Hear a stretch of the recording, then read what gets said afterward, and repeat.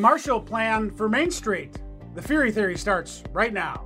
The Fury Theory Podcast, brought to you by EFB Advocacy. The stock market stabilizes. Congress works to expand a new program.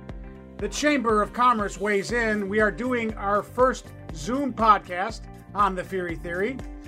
This is a very exciting time, a little bit depressing, let's not kid ourselves. And we are really doing extreme social distancing, which is what we're supposed to do under the law. John Easton, how are you in your remote location?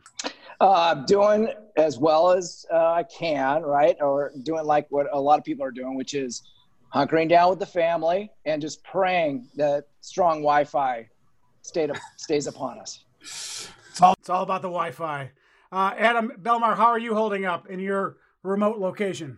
I am doing very well, actually. I'm proud to say that I'm feeling healthy and strong. I'm respecting the social distancing rules and staying in close contact with all of my loved ones, including my partners on this podcast, my parents who are in South Florida, and my sons who are with their mom in Falls Church.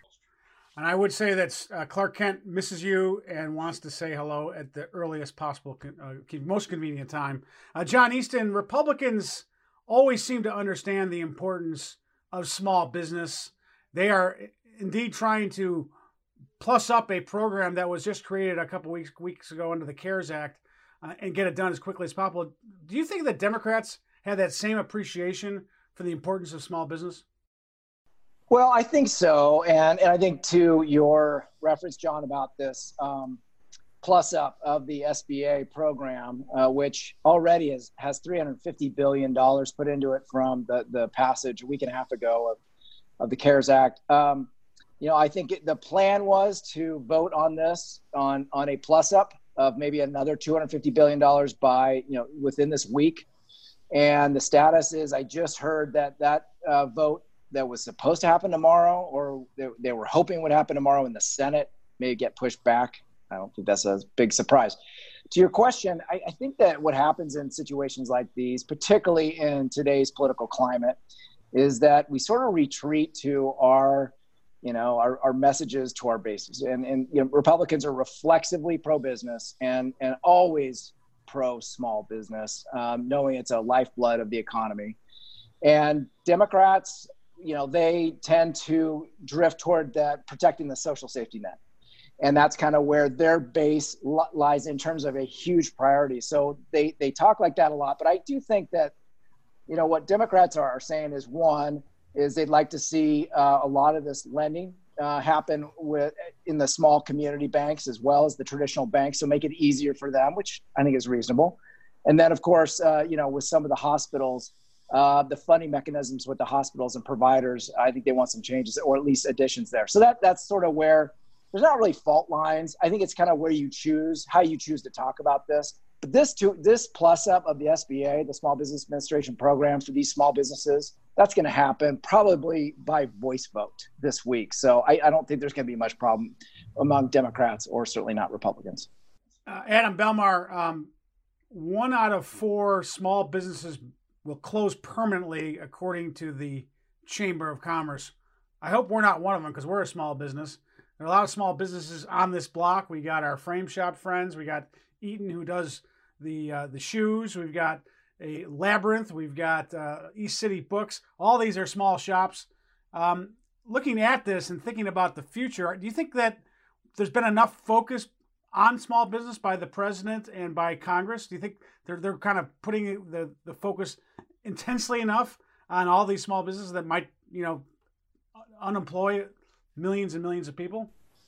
I feel like there has been a very important focus on both sides of the aisle on everything that you just talked about. But, and this is a really big but, we have antiquated systems across the board at the state levels and in other places that make a very important disconnect between what is happening here in Washington, what the feds are doing in order to help small business and put money into a fund in order to get it to folks, and then actually getting it to people. I listened to one of our clients, the National Association of Business Political Action Committees. They did a town hall with Representative Donna Shalala today, and she has great experience, not only as a former head of HHS, a university president, now an elected member of Congress from South Florida. But what she was talking about, John, was you put that money out there for SBA, but so many of these small businesses like us, like the other ones you're talking about in our area and across the country, have never dealt with SBA, have absolutely no function or capability to interact with them now in a time of crisis. And even if we did, getting that funding to people in order to keep those businesses alive and their employees afloat is impossible. It's just not able to make a connection. So the feds are doing what they can, but there's still so much more to do. John, we've got a lot of really great clients, and they want information. They want to, effectively represent their interests before policymakers. In this atmosphere where everyone is all over the place, how do you effectively lobby? How do you effectively get in front of lawmakers if it's impossible physically to get in front of lawmakers? What are the strategies that we're doing here at EFB? Yeah, that's really, you nailed a very important component of what's going on in really society right now. Everybody's having to adapt. Everybody's having to change their methods. A lot of online work is being done. Obviously, look at us right now. And we value this podcast. We think it's really important not only to do the three of us, but to our clients, to our business. So, people are finding ways to make their priorities continue. I think with lobbying Congress, I think it just means more conversations on the phone, right? A little bit of FaceTiming here and there. We were already doing a lot of that, but it's a lot easier sometimes, when you're having coffee over in the House of Representatives or in the Senate, in the cafeterias or in the restaurant, to run into people and find out what's going on and actually, impart, some nugget of information you have to them and vice versa. So that is gone right now. And I think it does remove a really effective and important avenue to how business gets done in Washington. And I say that in the most civic of ways. I mean, it's important that people do have face-to-face time like that. And I think that is true of every sector of this economy, even the high-tech sector. All those, when they're in their bullpens, whether it's in Google or Facebook or the small startups, they're putting their heads together, in front of whiteboards and they're doing incredible things like that. And I do think this removes an important layer. So while we're doing it, and we're doing it every single day, and we're staying in touch with staff members, and I tuned into this webcast with Congressman Greg Walden this morning, and it was excellent. It provided a tremendous amount of information and what's going on with his committee, the Energy and Commerce Committee. You just have to do things like that, and all the time, every day. And it's funny, this is no snow day. This is no break. We are working, and just like most people are who have, the privilege of continuing to work and getting paid, we're working all the time, every day. So, and it's actually pretty hard to work if you have small children around. I say that as a dad with a 7-year-old, and it's hard to keep that focus, but we're working hard to keep that focus. Adam, one of the things that we do really well, I think, at EFB is help with narrative storytelling. And talk about how you go through the process of telling these stories and why that's so important when it comes to advocacy. Yeah, the thing that John Easton said at the beginning of the podcast about falling back on messages, I think, is very insightful. And when you're talking about narrative storytelling, especially in the advocacy space, you can't just do that. You need to understand what is happening every day. How are things changing? How are people reacting in their personal and their private lives? And in this case, with the COVID-19, that's all come together. We've been talking about that. And so one thing we do at EFB Advocacy is we try and harness voices to actually share real-time stories. So we've launched a number of podcasts in the last few weeks, we are, as ever, trying to help our clients help their clients. And that means getting to know what's really going on. That means attending their webinars. That means reading all of the emails that they're reading and staying in constant contact, just as John Easton is doing on behalf of our clients, and you are with members of Congress and staff. We too are trying to stay very connected with our clients and their members. And also, I just want to say, we have made a very big deal at EFB Advocacy about really leading and showing what a podcast, a narrative, iterative, weekly communications tool can look like over the last 3 years. It's a burden. You do it once, okay, but you do it every single week, you're making time for it. But it is a muscle that you have to flex if you're going to be in this new, brave, digital, Zoom-oriented world. And so we're trying to share that experience that we've been building with our clients and help them turn that around. I just changed my backdrop to illustrate. Hey, wait a minute. Are you in the White House briefing room now? So I was saying, I changed my backdrop in order to make the point that all of us, including elected officials, are very visual in what they do. When members of Congress aren't here, John, and they have no access to the normal bully pulpit of the Ohio Clock or any of the trappings of Congress or even the recording studio, who is it? Let me just sort of move out of the way. That's the President of the United States. And I'll tell you something. I served for a couple of years as the production chief and deputy communications director for George W. Bush. And I can tell you that even if you don't like this president, one thing that he is doing to great effect is utilizing the trappings of his office and the ability to share information and bolster the confidence of America. Now, I don't want to get into whether, he is saying things that are incorrect or stepping on other messages. The point I really try to make is that we're visual creatures, we're narrative creatures, we believe in storytelling because that's how we all communicate. That's what we're doing, and that's what the people who are best at this are doing. Hey, John, when I served in Congress, we had this thing, this anthrax attack.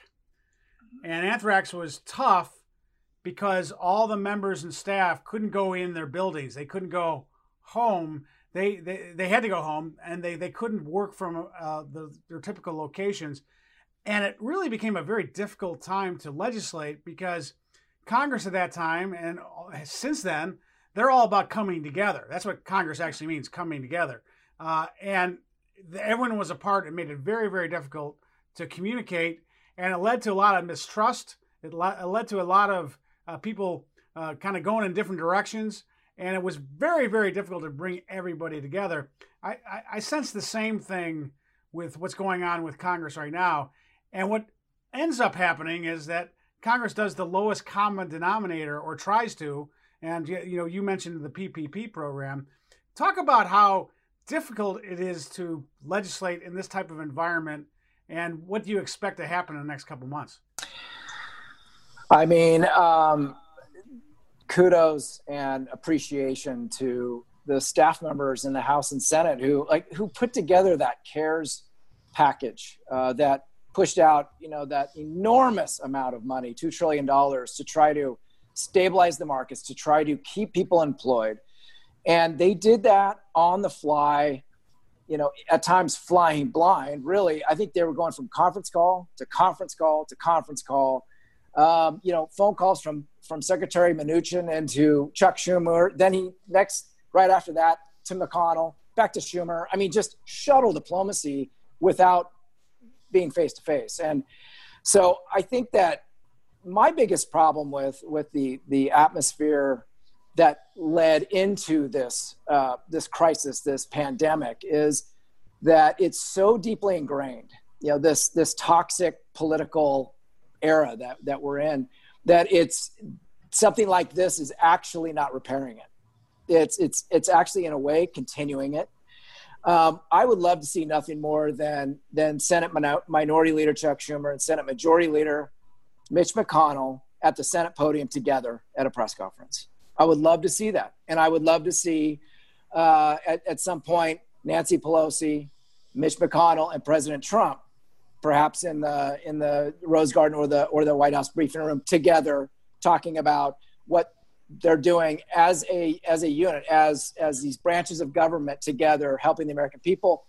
But, they just hardly even talk to each other. I mean, I don't think Nancy Pelosi and President Trump can even talk to each other at this point. They can't even be in the same room with each other. Well, yeah. And with the coronavirus, that makes it easy. Right. So, and then you've got Mitch McConnell and Chuck Schumer. There is no love lost and no trust lost there. Those guys just are not, they don't even want to be in the same room together, probably let alone talk on the phone together.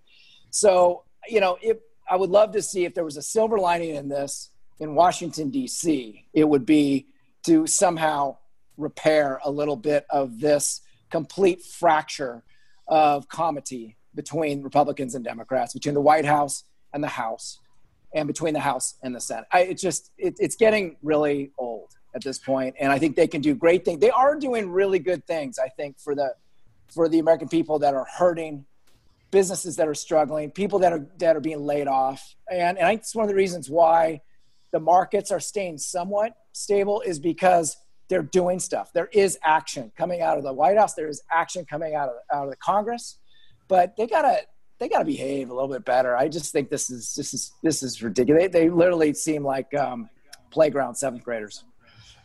They do, and I think the partisan tensions are always going to be there. I do remember after 9/11, where my boss Denny Hastert and Dick Ephart did press conferences together, and also they did TV shows together. They did the Sunday shows together, largely to show that unity. I'm not sure if we're ever going to get there with this, because this is a different type of enemy. We're not quite sure who this enemy is, and I think that it's a little bit different than Al-Qaeda.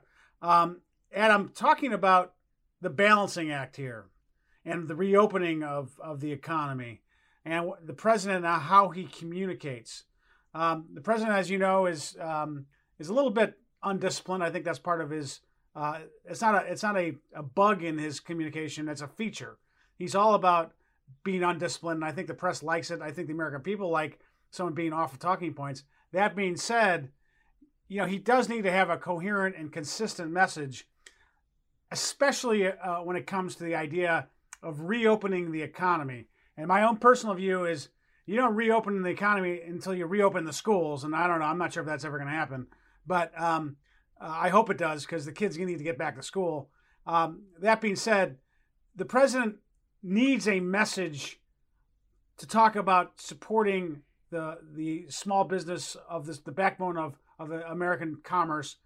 My own personal view is we need a Marshall Plan for Main Street. What do you think the president needs to do to communicate more clearly on business, and does he need to be specific about a plan to reopen the economy? So with regard to presidential communication during a time of crisis, this is something that I've thought a lot about, both as a practitioner in the White House and as an observer during this crisis with this president. So I will make this prescriptive and not an opportunity to take pot shots. I think what would be most beneficial for the country, and conveniently at the same time for the president, is if he could slow down just a little bit, be really in sync with the people around him. When he stands at that podium and stands behind those people, he's telling all of us this is very important. And he's been signifying the importance of this now for a couple of weeks with these daily press conferences. I applaud him for that. And I think if he wants to take it to the next level, it's being much more disciplined about what the prevailing messages are and then not contradicting them. So I'm not saying anything new, but it would be new if we could do that, and it would stop crossing wires with governors, and it would emphasize, it would amplify the messages from healthcare workers, from public health professionals about how we're doing it, why we're doing it, and the end goal. So we get a lot of mixed messages, and right now that's very unhelpful. There's a lot of good going on. The Marshall Plan for Main Street is an excellent way to put it. I remember when you first brought this up, I know you've been in contact with folks at the U.S. Chamber of Commerce, and we are constantly working with small businesses, but this is exactly the kind of vision and leadership that we need. It is an all-in, overwhelming force Marshall Plan for Main Street that's going to get America back on its feet. Let's worry less about the details right now of when, and start doing the formative work of exactly how. That's where the president can be most effective in his communication, I think. John Easton, let's go to the predictions. When do you think the president will reopen the economy?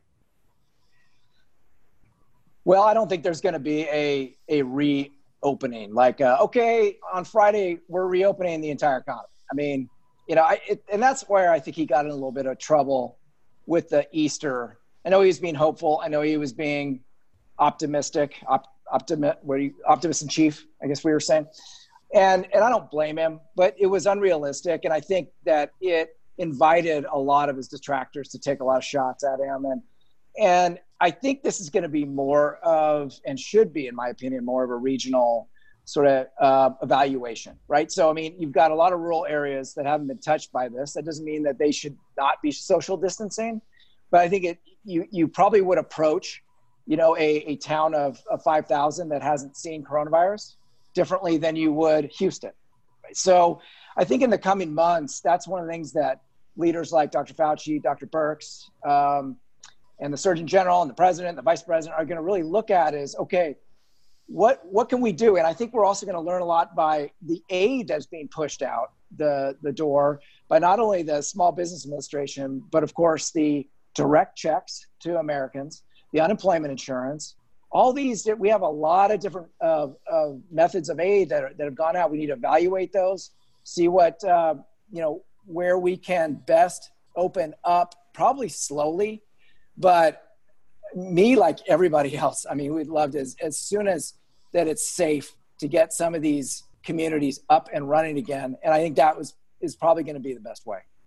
Adam Belmar, when do you think we're going to open up the economy again? Well, it's not a switch to be flipped. It's just not binary. We're not open and we're not closed. We're in a twilight right now.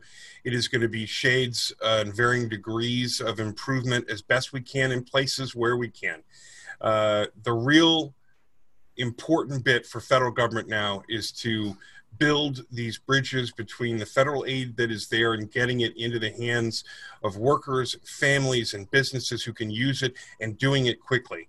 Putting it out there does not absolve you. It doesn't say, well, we did our job, now you do your job. The job was to get it all the way through the pipeline into the people who needed it. We won't open this economy or keep it alive unless we can do that. That's an ongoing thing, and the president has only just begun to help us create and clear the underbrush and the red tape and all the things that you want to say that are in the way. We've got to do that, John.